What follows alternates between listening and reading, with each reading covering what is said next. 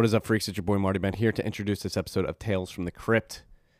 I had the immense pleasure of sitting down with Blake Masters, individual running for Senate out of the state of Arizona.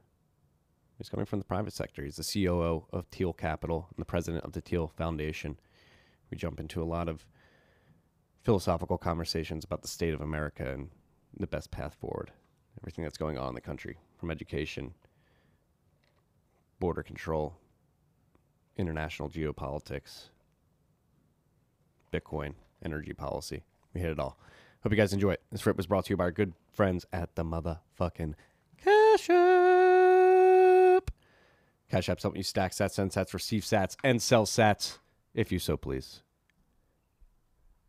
We're saying sats, because sats are the standard.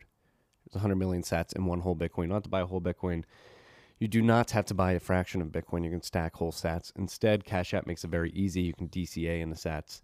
That's dollar cost average. You set a set amount and you buy daily, weekly, or bi-weekly.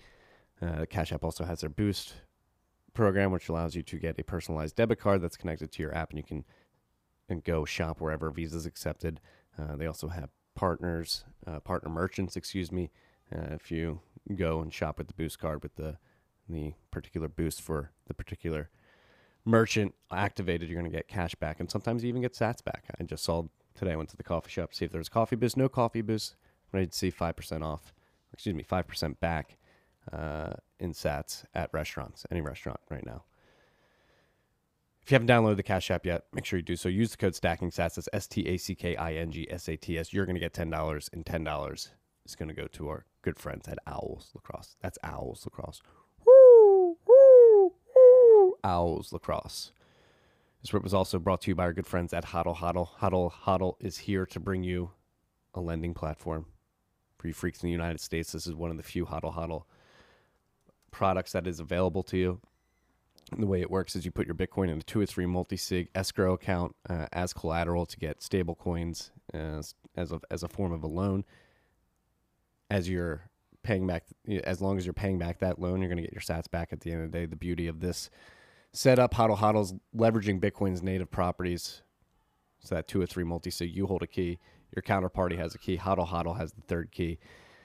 You can't move funds out of the wallet, but you do have visibility into the wallet, which is a good thing because you know that your sats aren't being rehypothecated throughout the duration of the loan. You know that you're going to get them back at the end of the day because you know that they're there. So if you're interested in this, go check it out at lend.hodlhodl.com. That's lend.hodlhodl.com. And if you're a stablecoin holder and you want to get some yield on that, you can put it up on the other side of that marketplace. You put your stablecoins up to be lent out to Bitcoiners looking for a loan, and they pay you back what you gave them plus interest. So again, go check it out, lend.hodlhodl.com. Make your own offers today. No KYC, no AML. U.S. citizens can access this product. Go check it out. Sorry, I'm a little lethargic today, freaks. First night ever. My son just didn't go to bed. It was a long night. I'm feeling it. You got to push through. You got to wake up and work. This rip was also brought to you by our good friends at Compass Mining. Compass Mining is here to get more individuals into the mining game. The way they do it is they allow you to purchase ASICs and then have them plugged in at hosting facilities with competitive electricity cost. The way it works, you go to compassmining.io, you pick a mining model, what they have available, you buy a miner that is dedicated to you, that is your miner. If you want it sent to your home, you can have that happen. You're going to be able to follow this throughout its life cycle as it gets plugged into a hosting facility. If you end up sending it to a Compass partner hosting facility, they try to make it easy. Again, you buy, you own, you can plug it in, and you get sat streamed straight to a wallet of your choice, wallets of your choice, addresses of your choice. Compass makes it very easy. It's a beautiful thing, getting more individuals into the mining game, helping to further distribute the ownership of hash rate. It's an interesting concept. The individuals own the ASICs, they plug them into hosting facilities, which is a bit of a centralizing factor, but the ability to call those ASICs in kind does encompass making this very easy. I think you can make the argument that it's helping make Bitcoin hash rate more distributed, Bitcoin hash rate ownership more distributed, to be more specific. So go check these guys out if you're interested in mining. Compassmining.io, COMPASSMINING.io. Trying to get more individuals into mining, baby. It's a beautiful thing. They're blowing up too. Jack Dorsey was tweeting about them. Disclaimer. Jack's the CEO of Square, which is also a sponsor of this pod. Last but not least, this rep is brought to you by good friends at Braiins. Braiins OS Plus is what we're here to shield today. Braiins OS Plus is firmware that you can download onto your ASICs that it's going to allow you to stack more sats with your hash. It extends your hash. You get more sats for your hash. We're working on this here. As you know, Braiins is the team behind Slushpool. Slushpool is the oldest mining pool in the Bitcoin world. Slushpool had a recent update, which includes ultra-flexible payouts that can be either time-based or threshold-based, mining reward splitting for automatically distributing rewards to multiple wallets, and, of course, dark theme. So if you're a Slushpool user and you haven't taken advantage of that update, I don't think you even have an option. I think it just runs live in the browser. It's live now. Take advantage of these things. I know at Great American Mining, we've been very happy with the way that you can do payouts in a more granular fashion. Makes our lives a lot easier. Back to Braiins OS Plus. There was an update on that as well recently, and it has full support for Antminer S17E and T17E, as well as some significant improvements to the auto-tuning for all X17 devices. It's available now at Braiins. That's 2 I's, BRAIINS.com/OS/plus.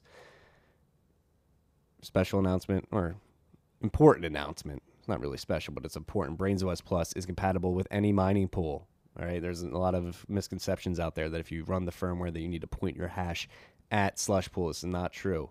You don't need to mine a Slushpool to use the firmware. But if you do decide to mine a Slushpool while using the firmware, you're going to get 0% pool fees.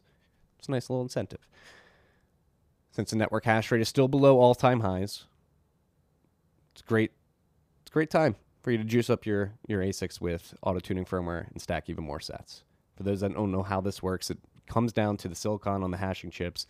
There are small variations in the silicon quality for every chip in an ASIC. All right, so typically stock firmwares, when you get it out of the box, you get it from the manufacturer, they treat the entire device as a uniform unit. I guess it just makes it more efficient for them. I don't know what it is. Maybe they're not going to speculate on anything. Sending the same frequency of voltages through the hash boards. Okay, so Braiins OS Plus boosts performance by experimenting with different frequencies and voltages on each individual chip to learn which chips are higher quality than others. Then it calibrates to send more work to higher quality chips and less work to lower quality ones. The end result of this per chip tuning is more hash and thus more sats per watt of power consumed. Currently supported devices are the Antminer S9, S9i, S9j, as well as the S17, S17 Plus, S17 Pro, T17, T17 Plus, and the ones that were just added, the S17e and the T17e, which we mentioned earlier. They're working on WhatsMiner firmware too, and as well as the S19s from Bitmain. So be on the lookout for Braiins OS Plus firmware for these newer models moving forward. Stay tuned, TM, for more updates on the firmware and Slushpool, and check out insights.braiins.com, insights.braiins.com. Go there, you're going to check out content, stats, charts, and mining profitability tools to stay on top of everything happening in the mining industry. Freaks, thank you for bearing with this read with Uncle Marty, who slept, I think, less than an hour last night. I'm running on fumes, freaks, but this episode's going to jack you up. Really great rep. Enjoy. Tiki.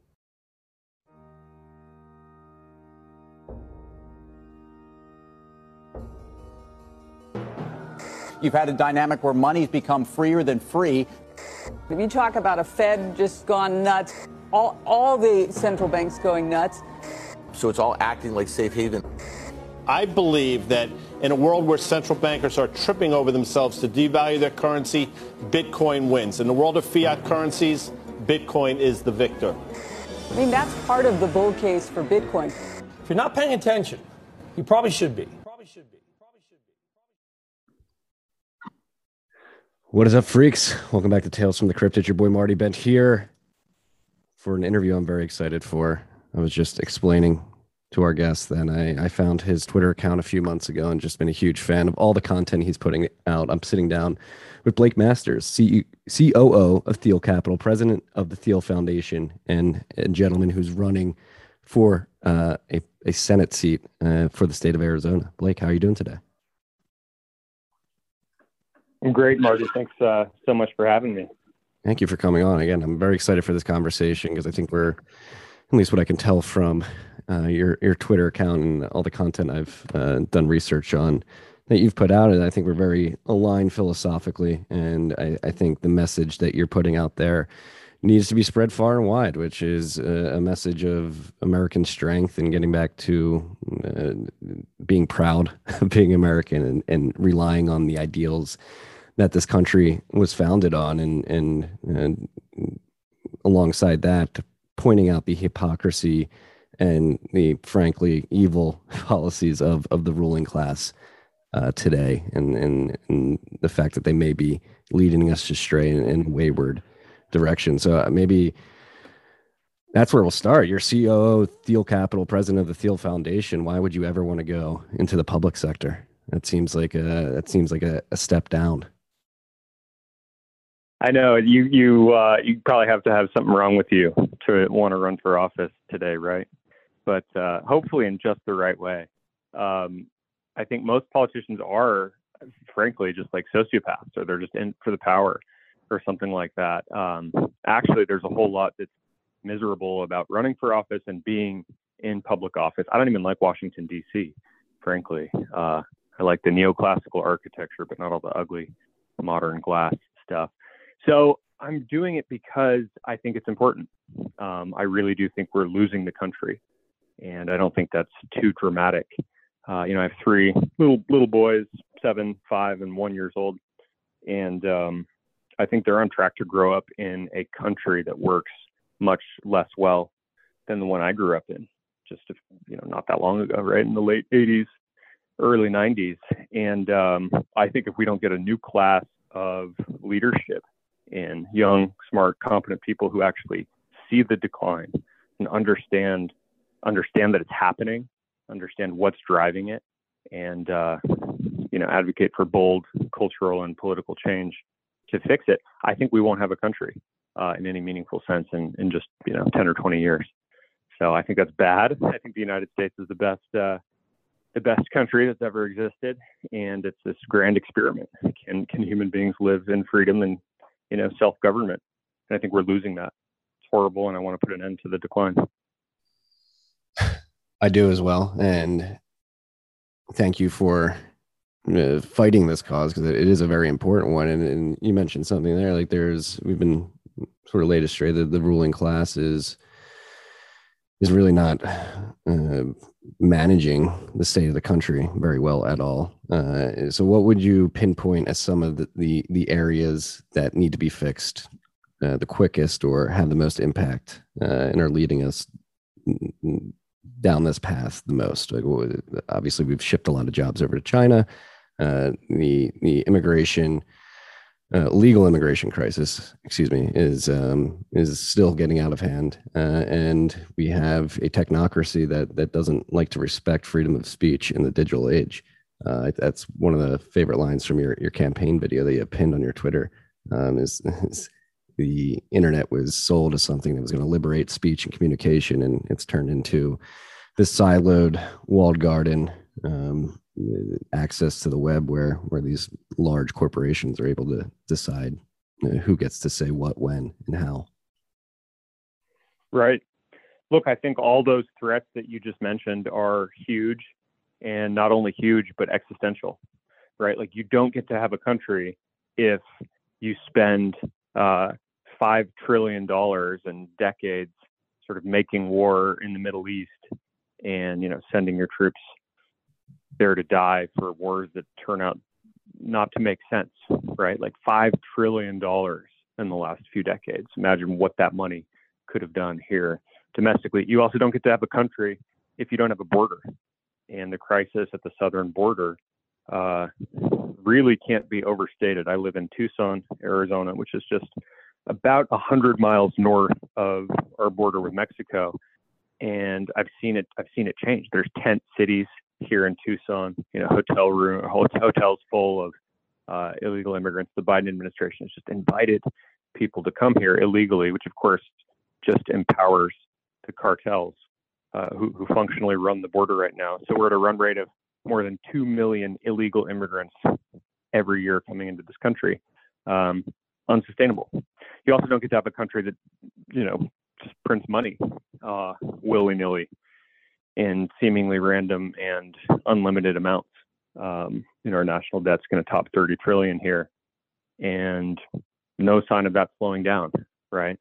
A trillion here, a trillion there, 3 trillion for this budget bill. Pretty soon, you're talking a real impact, and I do worry about it, especially now that people have sort of stopped watching it. Right now, you have MMT and sort of fancy pseudo-academic ways of saying we can just print forever. And I think, of course, anyone who listens to this podcast knows or deeply suspects that's not true. So, look, and then you mentioned big tech, right? And we can talk a lot more about this. That's an existential threat. Like, there is no more freedom of speech in this country if you cannot speak your mind on the internet. This stuff is the new town square. And if we allow just a handful of multinational corporations to control the flow of information in our society, you don't have a free society anymore. It's just that simple. So I almost think we can't just pick one or two policy areas to focus on. It really is going to take a full-scale program, a full-scale agenda, a reset in order to have a successful country in the coming decades. It all interlocks, it all weaves together, and so I don't understand this idea that you can just focus on one or two things to fix and everything else will magically work. I think we're badly broken on multiple different fronts, and it's going to take a full court press.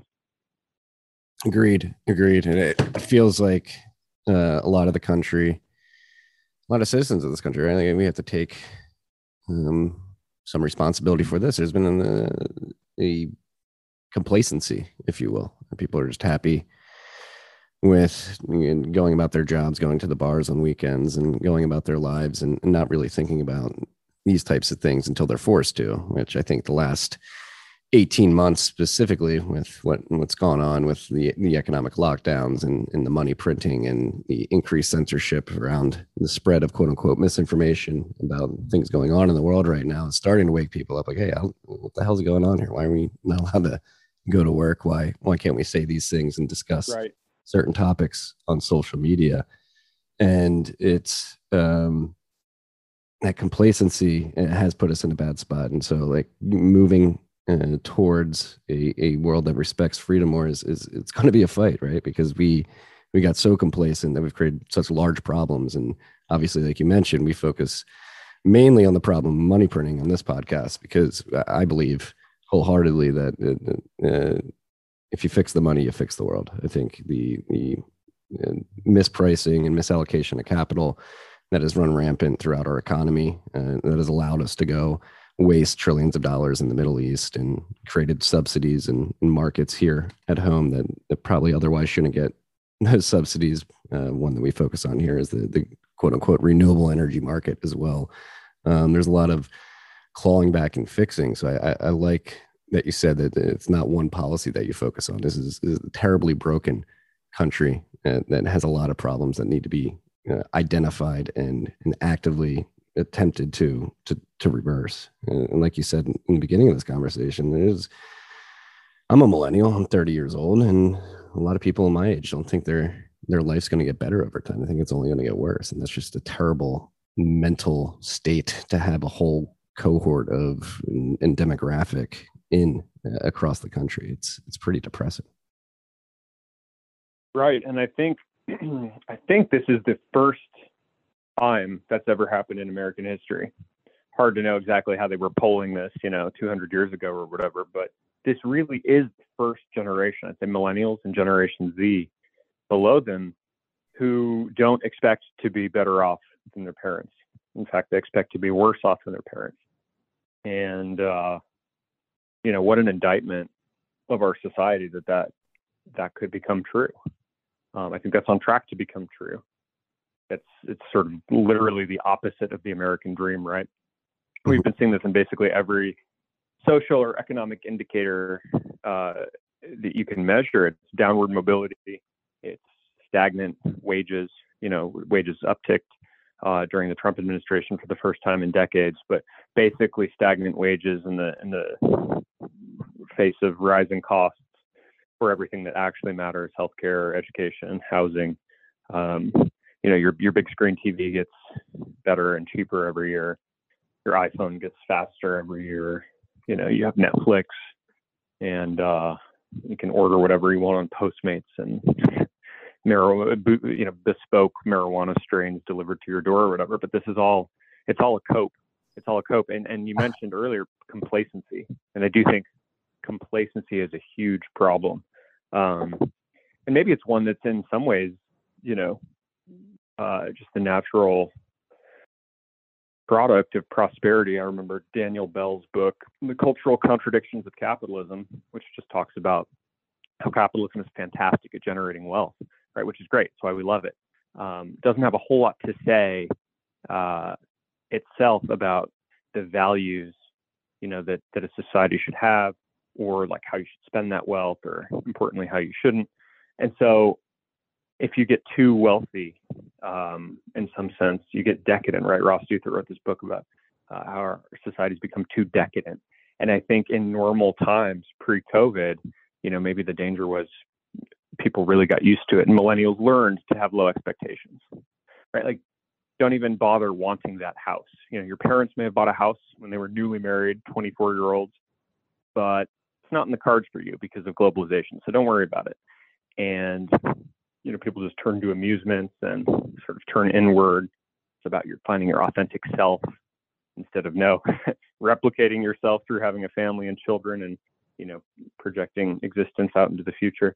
So I think all this stuff is bad, but let me agree with you that maybe the one silver lining of the COVID pandemic and all the crazy sort of lockdown response to it has been to wake people up. There's this micro version, or I say acute version, in school and education contexts where parents finally understood all the garbage and toxic crap that their kids were being taught, because their kids are being taught for the last 18 months over Zoom, right, in their living rooms, so they could actually see this curriculum. And I think that's kind of inspired this backlash against critical race theory and the 1619 history curriculum and all this stuff. But I think more broadly than any acute backlash, people just realize now how often they're being lied to, how often the media elite and the ruling class or the establishment or whatever you want to call it, how often that narrative is just a sales pitch to keep people complacent. But people know there's something that's not right, right? Everybody intuits that things are really off. We were lied to about Afghanistan. We're being lied to 6 different ways from Sunday on vaccines, sort of COVID health data, what's actually happening, or the importance of lockdowns. And so I don't think anyone's come and really articulated this, or sort of been the voice of the people on this issue, and like where to go from here. But I do think 60 or 70% of the people in this country know it's on a very bad track, and they just really intuit for the first time. They see behind the curtain a little bit. They intuit that things are really messed up. And I think our backs are against the wall. The question is, will we figure it out and, navigate through these challenging times and find a way forward? Or is this grand experiment going to come to an end? Yeah. When you were just going through, I couldn't think of stop thinking of the phrase, you'll own nothing and you'll be happy. So in staying on the ruling class, that's the other odd thing about today's day and age. It seems like they're actively just trying to put a spell on the world. Like, hey, globalization's happening. You're going to love it. Don't worry. Keep watching Netflix. Keep ordering pot to your home. You're not going to own a house. You're going to live in a pod. Everything you're ever going to need is going to be 15 minutes away from your pod, and you're going to have your biometrics hooked up to your central bank digital currency wallet, and we're going to have complete control over you. And they're just actively selling this dystopian vision of the future with a smile on their face, and some people are falling for it hook, line, and sinker, but others are like, all right, this is really crazy and scary. We need to stop this. But I guess the question is, how do we need more strong leaders like yourself stepping up? Are we going to fix this via the traditional means, via the political system, specifically here in the United States, or do we need something like a Bitcoin, like a parallel system that we build out as this decaying system dies, and we just transition and opt out of the decaying system to these parallel systems? What is the best way forward? Are we able to actually fix? Well, I guess, yeah. I mean, let a thousand flowers bloom here. I think it'd be a mistake to put all our eggs in one basket, so to speak. Obviously, I am optimistic that we can work things out in the political realm. It's why I'm running for office. I think it's an open question. I don't think it's automatically going to happen. I have a tough primary race and then a tough general election race, and then say I get in office, I'm now a United States Senator. Even then, it's going to be hard, right? Like I know the stuff isn't exactly easy. I just think it really does matter, and our rulers, leaders, whatever you want to call them, elected officials, I think for the most part, don't have courage and don't have vision. And I think one thing to learn from President Trump, say what you will, people have different judgments on how effective his administration was. I think they did a lot of great things. He came along and he was willing to do things differently, right? He was willing to say things that sort of weren't allowed to say or weren't supposed to say, but 60 or 70% of people knew that they were true. And he showed that with courage and conviction, you really can bust up the establishment and do something new in politics. Of course, then the establishment wants to attack you like nothing you've ever seen before, and Trump was able to withstand that. But I do think he showed me that new things are possible in politics. I still think government's really important. Obviously, I think it's too powerful in most ways, but also incompetent. And so I'm interested in what can we do to have a smaller but more laser-focused, more competent government like the one we used to have. That said, I'm open about the challenges, and we may not be able to fix everything through politics. It may take structural change. Like the internet was a technological development that really changed the way the world worked, and that wasn't centrally planned, even if its origins were in defense research or whatever. And Bitcoin is even more decentralized. And so to the extent people are, everyone's got to focus on one thing to work on. I'm focused on politics. Bitcoin devs are focused on Bitcoin, and crypto people are building out some alternative ecosystem. I think that stuff's important too. It may be that it's technologies like that ultimately are responsible for preserving, freedom on this planet. If folks like myself, JD Vance, the Josh Hawleys of the world, if we can't get it done in the political arena, I'm certainly grateful for innovators. And technology is important, right? Like I have a technology background. I run Teal Capital, a technology investment firm. For the longest time, I really did think that our only hope was to have technological development outpace, sort of political decay. And, if you get that ratio right, okay, maybe your government sucks, but, people can live longer, healthier, more prosperous, and more free lives if we're developing technology. The problem is government so often retards and impedes technological development. Like look at all the wrenches that they're trying to throw in the recent Senate bills into the crypto ecosystem, right? Like these people don't know what they're doing, but they're happy to stifle development. Or look at nuclear reactor technology, right? We know how to build clean, modern nuclear reactors, and there's sort of no regulatory pathway to actually allow a startup to do it. And so we have this, these self-imposed energy crises. And so I think the political stuff matters a whole lot. One of my goals in politics is to sort of make an environment, an ecosystem that's safe for innovation. And in general, I think politicians are all too good at quashing it in advance. Yeah, I think the infrastructure bill specifically reminded me actually what radicalized me in the first place, which was the TARP bill, and drove me to college. I was a senior in high school when TARP was passed, and went to college with a know your enemy mentality. Like, how the hell did it get this bad? But the thing that radicalized me about TARP, and similarly with this infrastructure bill, is just like how much crap was it? Like, in a dire time, or something that is marketed as a dire time in American history, and we need everybody to come together. It was just a bunch of people trying to get favors included in these bills, and it's very infuriating understanding that that's the process. But I don't want to dive too much into that. I just wanted to make that comment. I do want to dive into, like, if you had control over, you get into the Senate, and you're actively able to push forward good ideas and policies. Like, what are the first things that you do when in office? What are you trying to fix specifically first, and what are your policy recommendations, whether it be like the way we interact with other countries internationally, what we do economically here at home, and how we basically facilitate the ongoing innovation in the tech sector here in the United States as well. Yeah, I think a day one thing to do is to authorize the completion of the border wall. I've been down there to see it. I think the wall's really impressive. Walls, of course, are an ancient piece of technology.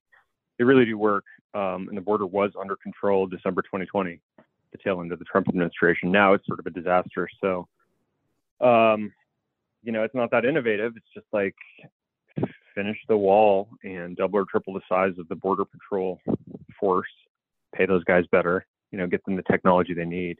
So, in some ways not that exotic, right? But there's all these fires like that we have to put out.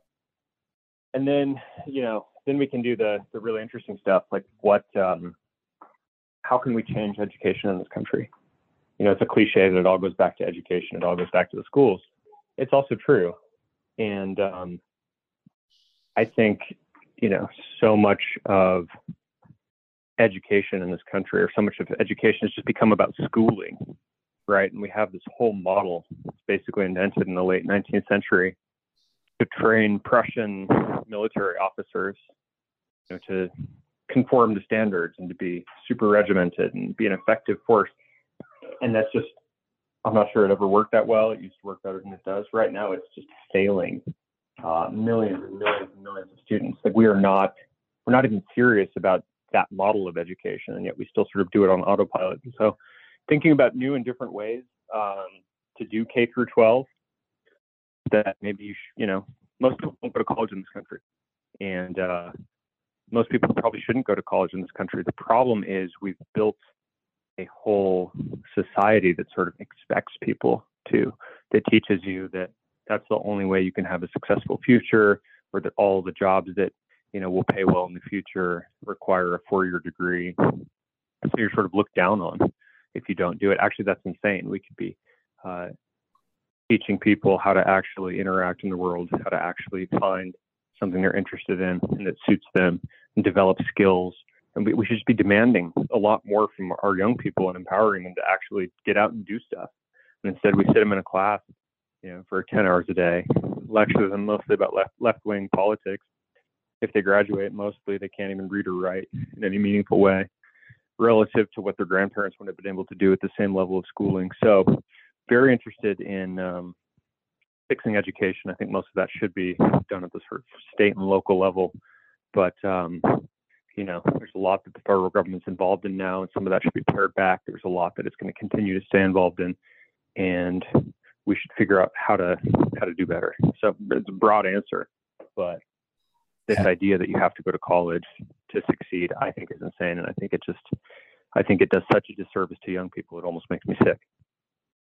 Yeah, especially considering the amount of debt they go into get the degrees, and they come out realizing that the return on that debt capital is not going to be high enough. And that debt is non-dischargeable. You can't get rid of it, even if you go bankrupt. And Joe Biden wrote that law. Yeah. Right? It makes no sense. You'd never let a 19-year-old take out $150,000 loan, to buy a house with no down payment, even if he could show a sort of stable job. No bank would make that lending decision, but we let that same aged kid take out even more money in some cases, again with no down payment, non-dischargeable debt, so that he can go get a degree in English literature. Probably through those 3 years at school, actually become like less empowered, less effective as an individual. It's insanity. It's truly crazy.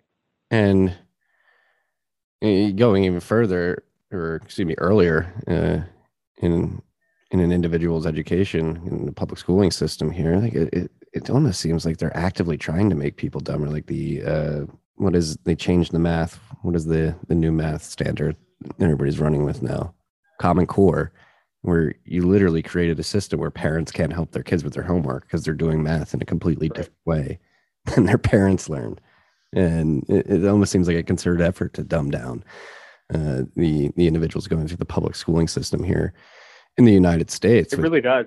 I never know if that's the intent or that's just the outcome. And, I've decided it doesn't really matter. No, it doesn't really matter. Like, I care about results, not intentions. And it's just so pathetic. But you got to remember, the goal was never to do what's best for each individual child, which, of course, if you focused on, that's how you actually get a healthier, family, a healthier town, a healthier state, a healthier country. The goal was to sort of reduce everybody to some common denominator. And then we've seen that common denominator is just itself falling every year as we lower the standards. Yeah. And talking about thinking how to best empower individual students, like who better to know how to do that than parents, right? And so how do you give parents more autonomy and more power and decision making in this? And that's why I think like school choice is a very interesting policy and one that I like a lot. I've had Corey DeAngelis from Cato and the Reason Foundation on, who's a really big school choice advocate. And I think that's just like a no-brainer. Like, if you're going to subsidize schooling and the public schooling system is failing, why not give money directly to parents who can then make a decision on where is best to get their children's education? Absolutely, including by the way, homeschool. I think that states should be passing laws that say, the money follows the student. That's good, but the money doesn't just follow the student to a charter school or to a private school. That money, or maybe that money subtracted, of overhead costs you don't have in a homeschool, that should follow the student right back home. Like teach parents to teach their kids, or maybe just return some of their tax money. That's probably the right framing. I'm a big fan of homeschooling. I know it's doubled in popularity since COVID. My wife and I homeschool our 3 boys, and it just gives you control. And obviously you got to take the kids out and expose them to different environments. But this idea that kids should all be gathered together in lockstep with people their exact same age and sort of sat down and lectured at for hours on end, it really doesn't make any sense. They could be out interacting with people who are making things, or going on trips, traveling, just independent reading. There's so much that you do. I mean, if you think about kids too, they're always being educated. They're always learning, right? We just conflate in our society education with schooling. And I think very little of what people actually learn that is actually helpful to them comes from a classroom. So the right way to think about it is your whole childhood is an education. And then how do you get kids to interact, with each other, but also with adults and with their environment in meaningful ways, because they're always learning from that. And so in some sense, I think school, the modern formulation of it, just lobotomizes them in advance, allegedly for some greater good. Yeah, I know. Intent isn't as important as results, but again, it's like almost like the intent is evil. Like you have children who have so much energy and curiosity, and you just stick them in a stuffy room with, frankly, probably somebody who's medicate them if they, especially the young men out there. who are watching the clock because they know it just offends their very sensitive being as an 8-year-old boy to be sitting down all day to learn about how dumb their country is. So they medicate them, right? Yeah. Johnny's having trouble paying attention to my horrible pedagogy. So here's some amphetamines. Take these pills and be okay. It really is dark. It really is dark. And again, we don't have to go down the intention versus just bad effects route, but we can just do so much better. I know we can, but it only starts if you get people who are sort of in positions of influence, like political leaders, cultural leaders. If people sort of say it out loud, the emperor has no clothes here. Like, the system is failing. And if you raise 1 or 2 or 3 generations of kids on this model, which has thrown standards out the window, again, it's not even good at doing what it's not even good on its own terms. And maybe those terms themselves are really wrong, but you raise 1 or 2 or 3 generations of Americans like that, and pretty soon those people are running the companies and in charge of government. And that's the electorate. And, it's this decline in human capital that, we've almost just wished upon ourselves. Yeah. And that won't work. No. It won't work unless we get people to call that out and do something about it. Yeah, you end up at a spot where you can't engineer airplanes and cars, innovative ways to extract energy. Right. And remember, that's like the it's almost cliche, but that's the bit from Atlas Shrugged, right? It's just like, and all sorts of criticisms of that book, although there's something genius in it. But this idea that it's hard to build the light bulb, it's hard to electrify a whole country. It's much easier to keep that stuff running once it's already built. But after a certain sort of generation over generation decline, pretty soon you can imagine a future in the United States where we as the body politic don't even know how to run the systems that our ancestors built, and that sounds crazy. It certainly seemed sort of, crazy when Ayn Rand wrote it. And then you look at the California power grid, for all sorts of reasons, they're unable to keep the lights on in nominally, or more wealthier states. Really crazy.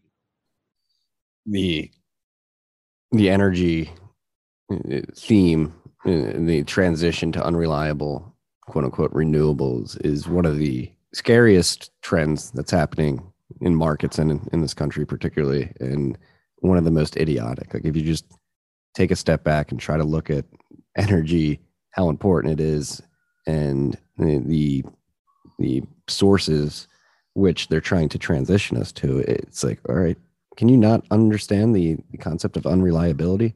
The fact that wind doesn't blow all the time, the sun doesn't shine all the time, and you're phasing out very clean nuclear power for these unreliables, and then you're wondering why you're having rolling blackouts and brownouts years after the decommissioning of those reliable energy sources.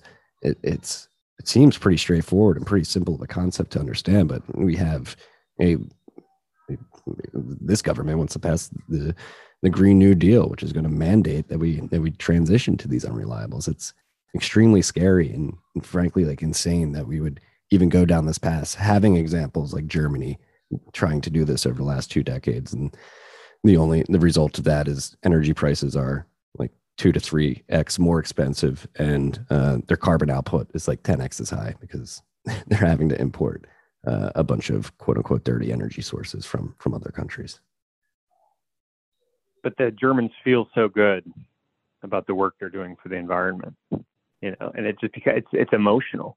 It has nothing to do with actual real world consequences. They had nuclear, right? They had so much nuclear, and they just decided, I think for mostly ideological reasons, they'll have other explanations, but I think it's mostly ideological, mostly emotional, to just go the other way. It's literally going back to the past. And as you said, they're sure paying for it. And it's a very anti-human policy. And again, if you look at the results and look at the intention, maybe very rosy. Hey, we need to save the planet. to save humans, to save the poor. The poor are the most affected by climate change, the climate emergency. And then you look at the consequences of this transition to unreliables, and actually affects the poor the most because it increases electricity prices for them, makes electricity variable to an extent, and that affects the poor the most. The cheap energy is the emergence of cheap energy and abundant cheap energy correlates very tightly with human flourishing over the last 150 years. To think that we can just phase out energy sources to quote unquote save the planet is ridiculous. It's anti-human. There's a huge anti-human movement in the green energy space, and people don't realize it, but they think they're helping the planet. They're actually making it considerably worse off. I mean, you have Texas, the energy capital of the U.S., having rolling blackouts because Rick Perry sent it down a path of subsidizing wind and solar production in favor of weatherizing their natural gas lines or investing more heavily in nuclear. We live in an insane world. That's always my litmus test for people who, want to quote, save humanity or save the planet, is do they support nuclear power? It's like, okay, you're concerned about climate change. That's makes sense. I mean, we should figure out like how much the earth is warming, and are humans causing it? And then what are the trade-offs? Is that all bad? Is that good in some ways and mostly bad, or what's that look like? And then what are the policies we could enact, and what are the costs and benefits of those? We could run through that calculus, but I hear you. You're concerned about climate. So clearly you're in favor of nuclear power, right? And, left-wingers' heads just explode. Like, no, it's not safe. And despite the fact that, of the very notable handful of nuclear power disasters that have actually been reasonably contained. And besides, that's like old reactor technology. We know how to do it now in ways that are much cleaner and much safer, small amounts of, nuclear waste. And then they want to say, well, we can't bury the nuclear waste because in 10,000 years, our descendants may dig it up. And we don't know how to communicate with them, sort of Canticle for Leibowitz style scenario. And it's like, at that point, that's so fanciful that they just, for ideological reasons, want to take the one thing that actually works super well off the table. Yeah, and it's just depressing because I think of people in the 1950s and 1960s, you had the development of the atomic bomb and they were used. That was sort of horrible and scary, and it's the new atomic age. But the promise of the atomic age was always, to sort of de-weaponize it and use that technology to harness all the energy that we have here on Earth. And you could have expected energy too cheap to meter if you were growing up in the sort of, space age. And instead, it's just gone the other way. 60 years later, we're, still paying through the nose for energy. And again, I know we're in like a mass hysteria because if you look at the data, literally the deaths per megawatt hour produced by nuclear as an energy source compared to all other sources, I think is the lowest, even compared to like wind and solar. Yeah, it's abundant. It'll never run out. I mean, I'm not a peak oil guy. I think we have a lot of oil. There's the whole fracking revolution. It's like we should use our natural resources. And I look at oil and gas, the same way I look at sunlight and wind, frankly, and nuclear. It's like we have all this stuff, but you just have to be wise. You have to let markets work. You have to use what you have, and we don't do that. We want to shut down oil pipelines again for ideological reasons. Biden doesn't care how many people that throws out of work. He doesn't care how that affects people, paying higher prices at the pump. He just wants to subsidize solar and wind because that's where the partisan politics, say that he's got to spend his time. And it's like, okay, well, at least he could lump nuclear in too, because that's sort of a clean, tech that actually works. And if you're going to subsidize anything, maybe you should be doing that. It's like, no, couldn't possibly do that. That's dangerous. And then they invent all these fake reasons. So it's energy. It's here on Earth. We have the technical know-how to convert it right now. It's like oil and gas work really well. Solar, to the extent that it's not like crazy subsidized. Sure, you want to put solar panels on your house? Great. I think that's good. As you said, there's some reliability problems, but really, we ought to get politicians to not just do stupid stuff with oil and gas, which they just love messing with because they fantasize about some clean future. That's the defense. Got to keep the status quo going. But then on offense, long term, we should just be pro-nuclear. Like, it's just that simple. Yeah, and when it comes to oil and gas, they go for, I've been trying to think of how to phrase it. The only way I can say is the nuclear option, pun intended, of just like completely phasing it out instead of attempting to become more efficient with those sources. Like, obviously, there's a and it's already become so much more efficient. Like, fracking is so much cleaner, Yeah, then it just doesn't make sense. And look, I think oil and gas are going to be with us for a long time, and they should be. We have plentiful deposits. The technology is getting better and better. We have this stuff in the United States, which is huge, right? Environmentalists don't like it because they don't want to ever touch anything. But like, we have these resources and we should use them. We should use them wisely, but like, we should use them for our own human flourishing. This is something that Trump understood. And in his administration, we got to net energy independence. That is a striking achievement. There's also a national security component to that. Meanwhile, then Biden takes over, right? Cancels our pipeline, starts approving pipelines in Russia. And now we're begging OPEC for oil. It's like, I literally forgot the term OPEC during the whole Trump administration, right? Because it had become irrelevant, basically, more or less, to a first approximation. And now we're begging OPEC for more oil, to alleviate our self-induced energy price spike. Really crazy stuff. Again, it's insane. And the free market is figuring out these problems so much better. And again, obviously, I'm biased. I work for a company, Great American Mining. We go to oil and gas fields. We go up to the well pad upstream. We say, hey, don't flare your natural gas. You're wasting that. And then, yeah, there is methane leak. Could be bad for the environment. Like, let's get as much value out of that gas as possible. We'll buy it from you. We're going to use it to power generators that electrify our Bitcoin miners. And like, that's like, and that is just pure economic incentive for what we do. We need to drive our cost of power production down as low as possible. And this gas that nobody wants to use, has no pipeline capacity to get to market, is the cheapest energy that we can find, because they're willing to sell to us cheaply because they can't do anything else with it. And that's just our need to drive our costs down, led us to this solution that allows producers to make more money, to be more efficient with their operations, and to pollute less. We didn't need a government to tell us that. We didn't need any subsidies to drive us there. Like, the free market can figure this stuff out if it's just allowed to attempt to even do it. And that's such a shame of the state of the country. It's just turning on free markets. And you mentioned MMT, all this money printing. Like, I would argue we don't even live in a free market because there's so much top-down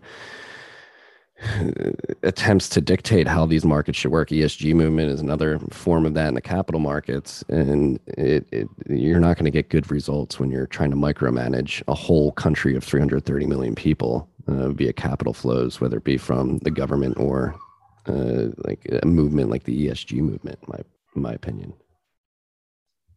Yeah, I think that's right. And sometimes I think we live in sort of the worst quadrant on the 2x2 matrix, where we take all the downsides of a market-based approach. And there's only one, which is like, there's the profit motive, right? People want to make money. People are naturally greedy.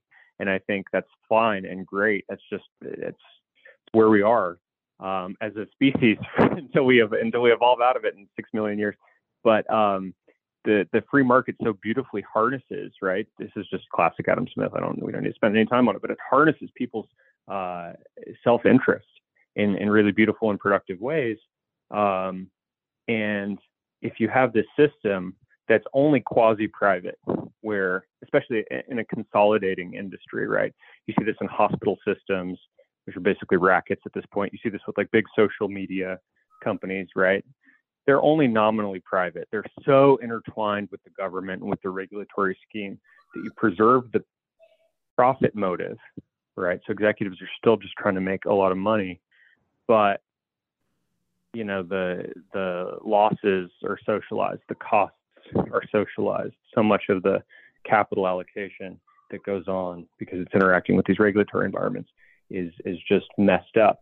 And so you look at our healthcare system. It's like we don't even get the efficiency of sort of single payer systems in Europe. I'm not saying we should go that way. I don't think we should. But you sort of have nominally private companies that are just trying to extract rents from this collectivized system. And so we wind up paying like twice as much for, no better outcomes than many of the European countries. It's truly the worst of all worlds. Now, I think we need to deregulate and get market pricing actually back into the healthcare system. That's the only way you're ever going to control costs.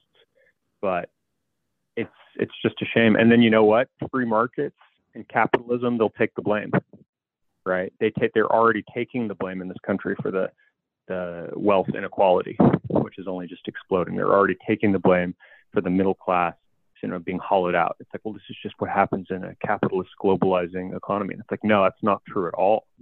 That's not true at all. Our American decline was a policy choice. It's a policy choice to, have lopsided trade agreements with other countries, whereby we ship our semiconductor industry to Southeast Asia.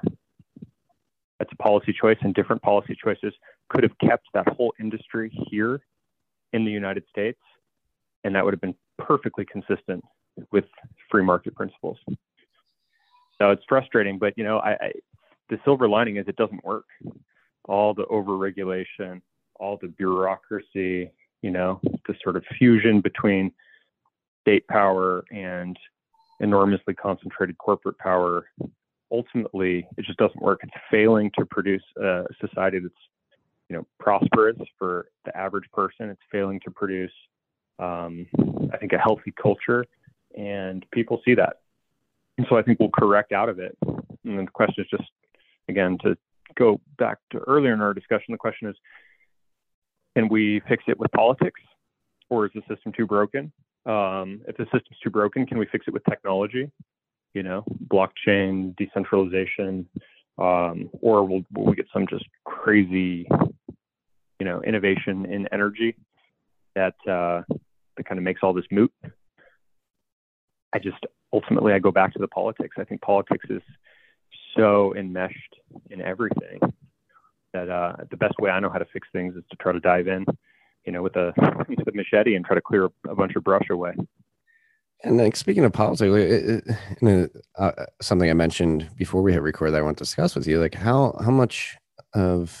many of these problems could be solved by states asserting their rights and their autonomy from the federal government, and just welcoming people to come into their borders and act in a way in which they deem would fix the problems of the world. Again, another theme of the last 18 months has been this reassertion of state rights and the jurisdictional arbitrage that has sort of bloomed in the United States, as some states have decided not to lock down their citizens and allow them to make decisions for themselves, as opposed to others which have gone in the complete opposite direction. So Americans now more than ever, I believe, have very stark options and can use their feet and send their capital to a place where their values align more closely. Like me personally, I'm moving from New York State to Texas because I don't agree with what's going on in New York. And I decided, hey, me and my family are not going to contribute our tax dollars to a state that I think is doing evil things. I'm going to go to Texas, where they're allowing us to be free, and we can live the lives and live to the sort of values that we have. Totally. I think that's an important trend. I also think it's possible to overstate it, or to think that that's going to solve all our problems. Ultimately, there's no running from the federal government. We can either go in and sort of fix it, and pare it back, and make it better at its core functions, or it's just going to continue to grow and grow and get out of control. And ultimately, it's like the death of a star, and then it'll just get white hot and grow so big and it'll collapse on itself. And there's a lot that individual governors can do and individual states can do. And so I think, yeah, Texas has been this fantastic haven for people fleeing California. So is Florida.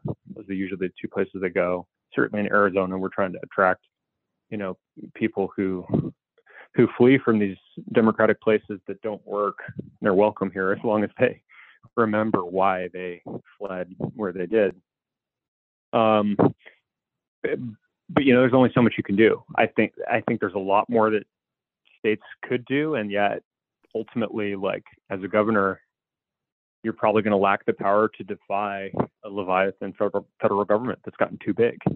So I welcome all states who want to assert more state sovereignty. I do think that's like a very real thing that we've lost, right? As it's become sort of one consolidated nation under one federal government that's probably too big, too strong, certainly too ham-handed. I just don't want to be naive. Or a lot of people here in Arizona say like, okay, the federal government is completely blowing it at the southern border. So let's just, why can't Governor Ducey, build a new wall 15 feet back, on Arizona land. And it's a great idea in theory anyway. And I suspect that if he tried to do it, which I don't think he will, he'd immediately get tied up in litigation, and federal courts would find that immigration is a federal prerogative and he doesn't have the power to do it. And, then you're at this awkward decision point. Like, do you obey and fall in line, or do you resist? And with what means do you resist? So I think the power dynamic is all out of whack. But I actually don't think just saying like, 10th Amendment is enough. And you got to get people in Washington who actually understand this. Otherwise, we're never going to get the healthy dynamic between the states and the federal government back again. Mm-hmm. I've got an idea. I'm trying to meme this into existence. Bitcoin permanent funds. You have states that have a lot of energy resources that are untapped or being wasted. Tap into those energy resources, mine Bitcoin with them, and roll the proceeds of those mining operations into a permanent fund that over time gets to such a size that they can fund the operations within their state by themselves. They can turn around to the federal government and say, hey, thank you for offering up these funds, but we don't need them. Is this a good idea? Does this make any sense? That could be a great idea. I love it. Like maybe it's hard to do. The one thing that I even I have this nagging feeling about it is I'm like, that sounds great. And could you actually imagine a state doing it? Like actually pulling it off at the sort of level of technical competency?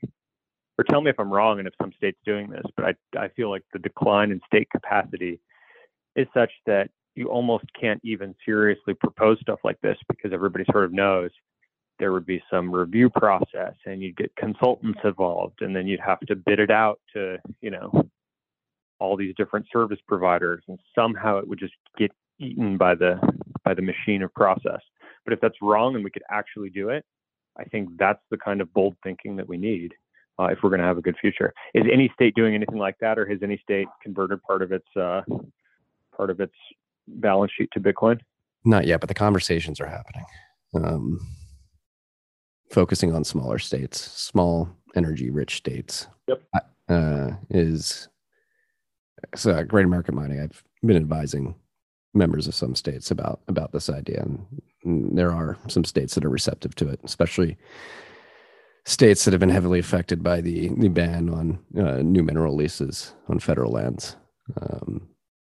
They seem pretty pissed off that got passed and pushed through and forced on them on a whim, and seem to be open to doing things that are. I would love to see that happen.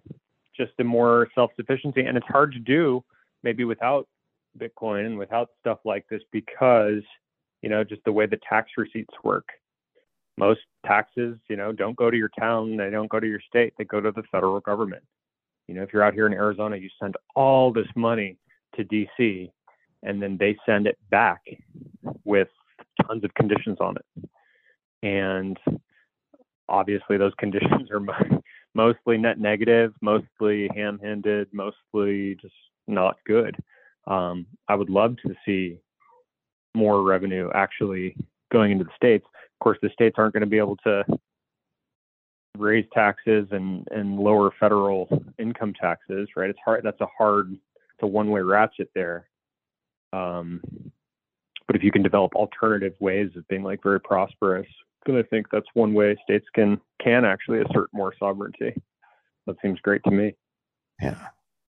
I'm going to keep pushing that idea. I think it seems like a great idea to me too. It'd just be really cool to see sort of the state adopting that model and using this digital cash system in the form of Bitcoin to help maintain sovereignty, or not even maintain, but achieve sovereignty at some point in the future. It would be really cool. And I think it makes sense. And it's something that I'm going to keep pushing. Blake, I've taken an hour of your time. You're an extremely busy individual. So I'd like to wrap up and just get some final thoughts from you. Like, well, are you optimistic about the future? Obviously, things seem pretty dire. There's a lot of things in this country, particularly that are off kilter, and we may be going down a bad path now. But are you confident that we could turn the ship around, right the ship, and get on a path in which our children could be optimistic about their futures? I am confident about that, but it's conditional. We have to do the work. I'm running for office. I think we can turn the ship around. I think it's also a ship that badly needs maintenance. I think the rudder is not exactly super responsive. We could develop this metaphor a whole lot more, but I don't think the ship has sailed, so to speak. If it had, I wouldn't be running. I wouldn't be trying to do this. That said, I don't think it's going to happen by accident, and it's not going to be easy. And I think the odds, in any sort of statistical sense, I'm not sure it's helpful to think of it that way, but they'd have to be against us. And so the question is, what do we do? If you believe the future is going to take care of itself automatically, sort of paralyzing, you won't do anything, you won't have to. If you think the future is going to be definitely worse, you will spend no effort trying to make it better. You'll just hunker down and try to take care of yourself and your family. I'm in the middle, which is where I think history is, and I think that's where everything interesting is. It really could break our way if we do the right stuff, and yet our back is up against the wall. I think every institution in our society has basically become corrupted with some kind of left-wing politics or just complacency and inertia and bureaucracy, to be less ideological about it. And they're all rotting. They're rotting from within, and our state capacity is declining as the state itself sort of grows in power. We get to this place that looks a lot like anarcho-tyranny. Rules are selectively enforced, but it's basically lawless, and all of it seems bad. So I think with a smile on my face, I want to dive into the fray and see what I can do to reverse it. But I think if we get a whole, I guess by definition, an electoral majority, but also just a cultural majority here of the 60 or 70% of people in this country who I think are super commonsensical. Most Americans are like really good people, and they know that something is badly broken, and it's going to be hard to find our way out. But I'm just unprepared to say it's all lost. So the future's ours if we fight for it, but only if. Yeah, that's the way I like to frame it as well. Is like the opportunity. This stuff's so broken. The opportunity to make it better is so large. Like it should be an exciting prospect for anybody who's driven to do good in the world. There's a lot to fix, and it's going to take a lot of effort. But I do think I'm optimistic as well, and I do agree that people need to get off their ass and actually make it happen. And that's why things like Bitcoin make me extremely optimistic about the future, because that is an example of people getting off their ass and saying, all right, we're going to build this because it's better and we need it. And so this has been a great conversation, Blake. I'm very excited that you're running for office. Again, I think we need more young, smart, competent people like yourself in the federal government, even if I loathe the federal government. But it is exciting to see some sensible people at least attempting to get in there. So I wish you the best of luck during your campaign, and hoping that you are successful and get voted into the Senate. And again, just thank you for speaking common sense in the face of pure mass hysteria and insanity in this world. It's like people like you, individuals like you, that give me hope that we can right the ship as well. And I think the message that you're sending out is getting picked up by people. Again, the last 18 months, people are really beginning to understand that things are terribly broken and they need a brighter vision to be put in front of them. And I think you're providing that. So thank you. Well, thank you, Marty. It's a pleasure to chat with you today. And if I can close with just 2 ways that people can help. One, obviously, this is a Bitcoin-focused podcast. I've been into crypto for a long time, so I know my way around. But I'm interested in what you and your audience, would think is interesting crypto policy. Because we're going to be coming out with a whole crypto policy. So if people can get in touch with me and just sort of let me know, what should I be reading? How should I be thinking about this stuff? Very open to suggestions. And 2, and related, if anyone sort of, thinks this is interesting or would like a actually independent senator who's, thinking about these kind of questions we've been discussing, check out my website, blakemasters.com, and people can get involved and help out there. So thank you so much for having me today. Again, thank you, freaks. If you can help out, do help out. It's been a pleasure. And again, we got a big battle in front of us to right the ship. And I think we can do it. We just need to spread these ideas and this common sense and get to work. So we'll end it on that. Let's go get it done. Let's get to work. Let's get it done. Peace and love, freaks.